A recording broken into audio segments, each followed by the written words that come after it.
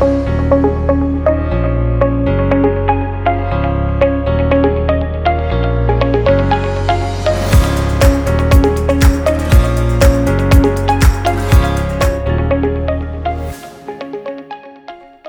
people of God. Thank you so much for allowing me to spend a few minutes with you this week studying the end of times. My name is Frances Hueso, and it is a pleasure to be the Cornerstone Podcast host. This is the last episode of this series. I hope you enjoyed it, and I also hope that we were able to give you some clarity regarding the events that are coming to earth. Whether we are alive or not during the rapture, it is always good to encourage one another with the hope of seeing our Redeemer soon. Last week, we left off at the beginning of the last set of judgments that will come to earth. They are found in Revelation 16. For lack of time, I will not read the entire chapter, but if you have some free time this week, please read it. Let me recap for you the last set of judgments that the Lord will pour on earth, which, like I said, are found in Revelation 16 and are described as bowls of wrath. Bowl number 1. Ugly, resting sores will break out on people. Bowl number 2. The sea is turned into blood and the animals of the sea die. Now, some animals of the sea had already died, but this judgment kills the rest of all the animals that were still alive. My friends, something that is always hard to understand is that sometimes the consequences of the guilty end up hurting also the innocent. In this case, the marine animals have not sinned against God, but man's sin has cursed the entire earth. Can you imagine the stench of all these animals dying? It will be horrific. But let's move on. Bowl number 3. The rivers and the spring waters turn into blood. Bowl number 4. The sun is allowed to scorch people. My family, no matter what we do to the ozone layer, the sun will not be allowed to scorch people before the Great Tribulation. With this, I am not saying that we should not do what we can to conserve the planet. But all I'm saying is that we do not have to worry about being scorched until during the Great Tribulation. Bowl number 5. The territory around the throne of the beast is under total darkness. Because of lack of time, I was not able to tell you much about what the Bible calls the city of Babylon. But let me tell you at least just a little bit. Right after the treaty between the Antichrist and Israel that he signs at the beginning of the tribulation, the Antichrist moves his hub to a brand new city called Babylon the Great, which will be constructed within the territory that Israel gained during the Battle of Ezekiel 38. The new worldwide church and the Worldwide Bank also will have their hubs in this city. Babylon the Great will be built with the latest technology and without any financial restrictions. The Antichrist, the false prophet, and the image of the beast will reside there. When the fifth bowl is poured out, all this land, all this territory is kept in darkness. For the next bowl, I think it's best if we go to the Bible and I'll read it to you. Revelation 16:12 says, "The sixth angel poured out his bowl on the great river Euphrates, and its water was dried up to prepare the way for the kings from the east. Then I saw 3 impure spirits that looked like frogs. They came out of the mouth of the dragon, out of the mouth of the beast, and out of the mouth of the false prophet. They are demonic spirits that perform signs, and they go out to the kings of the whole world to gather them for the battle on the great day of God Almighty." So, according to Revelation 16:12, bowl number 6 dries the Euphrates River, which creates an amazing highway which will be used by the armies that will rise up to fight against God and his people in the battle of Armageddon. This battle is caused by 3 demons who instigate the world to fight against God.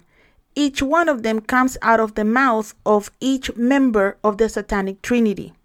The last bowl is described in Revelation 16, verses 16 and 17, which say, "Then they gathered the kings together to the place that in Hebrew is called Armageddon.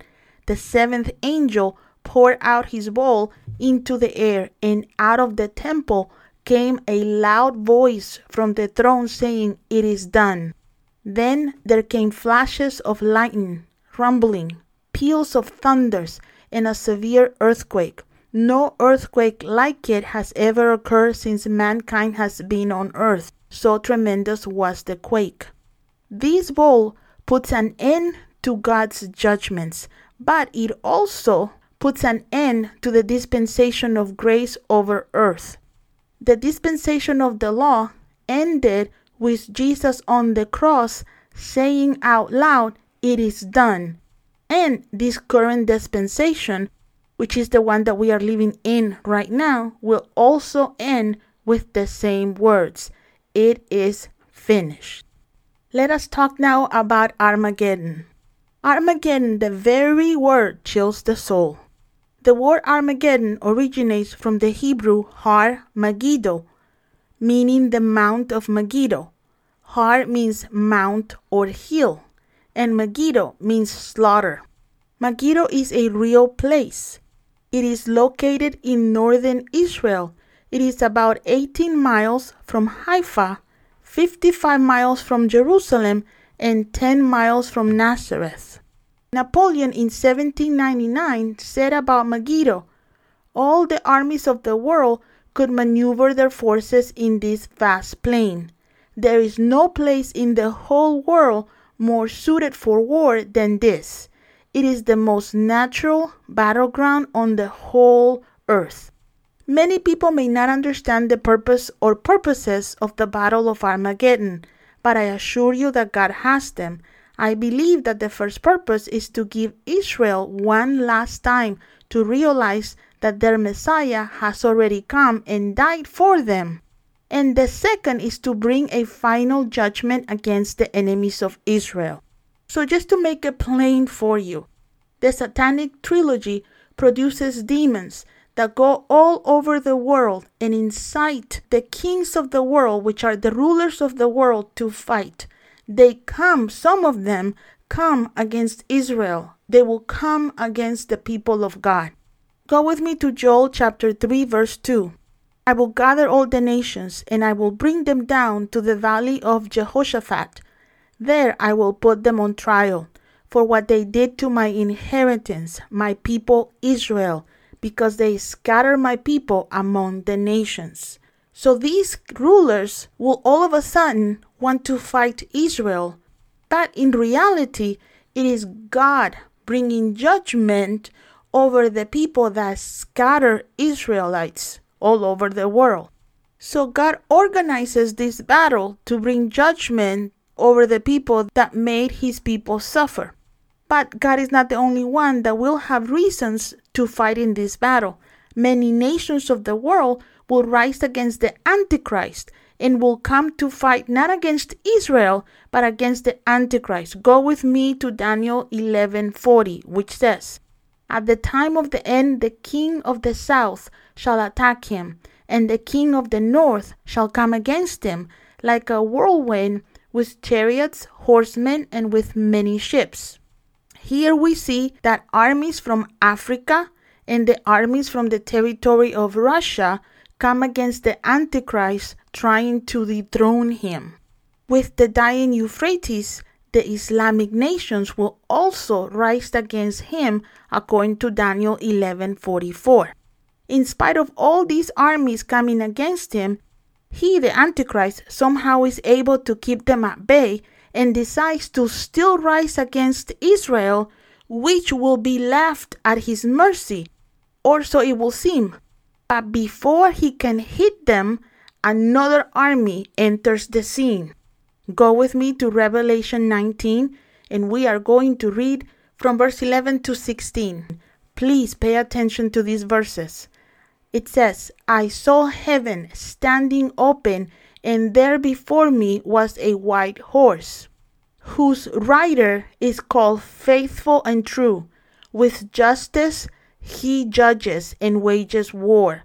His eyes are like blazing fire, and on his head are many crowns.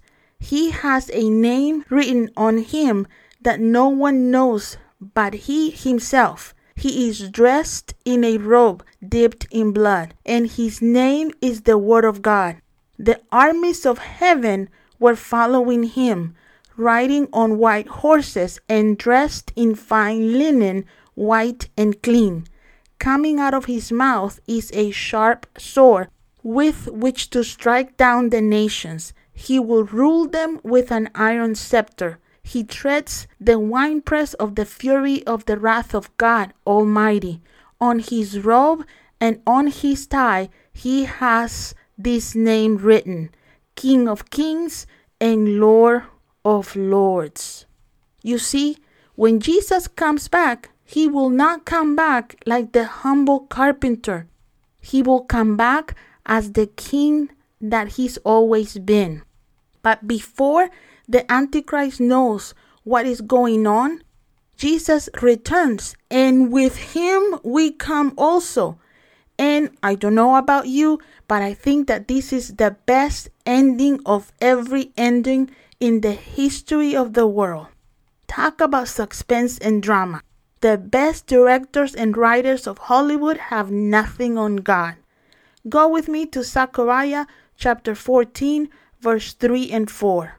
Then the Lord will go forth and fight against those nations, as he fights in the day of the battle. And in that day his feet will stand on the Mount of Olives, which faces Jerusalem on the east. And the Mount of Olives shall be split in two, from east to west, making a very large valley. Half of the mountain shall move toward the north, and half of it towards the south. At this point, God will grab the Antichrist and his false prophet, and they will be the first that will be thrown in the lake of fire, which to us is known as hell. Many people think that people who died without Christ right now go directly to hell after they die.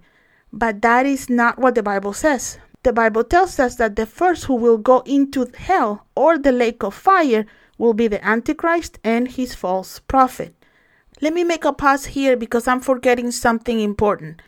Sometime before Jesus comes to earth, Israel realizes that he is indeed their Messiah, and they cry out to him, and they are saved.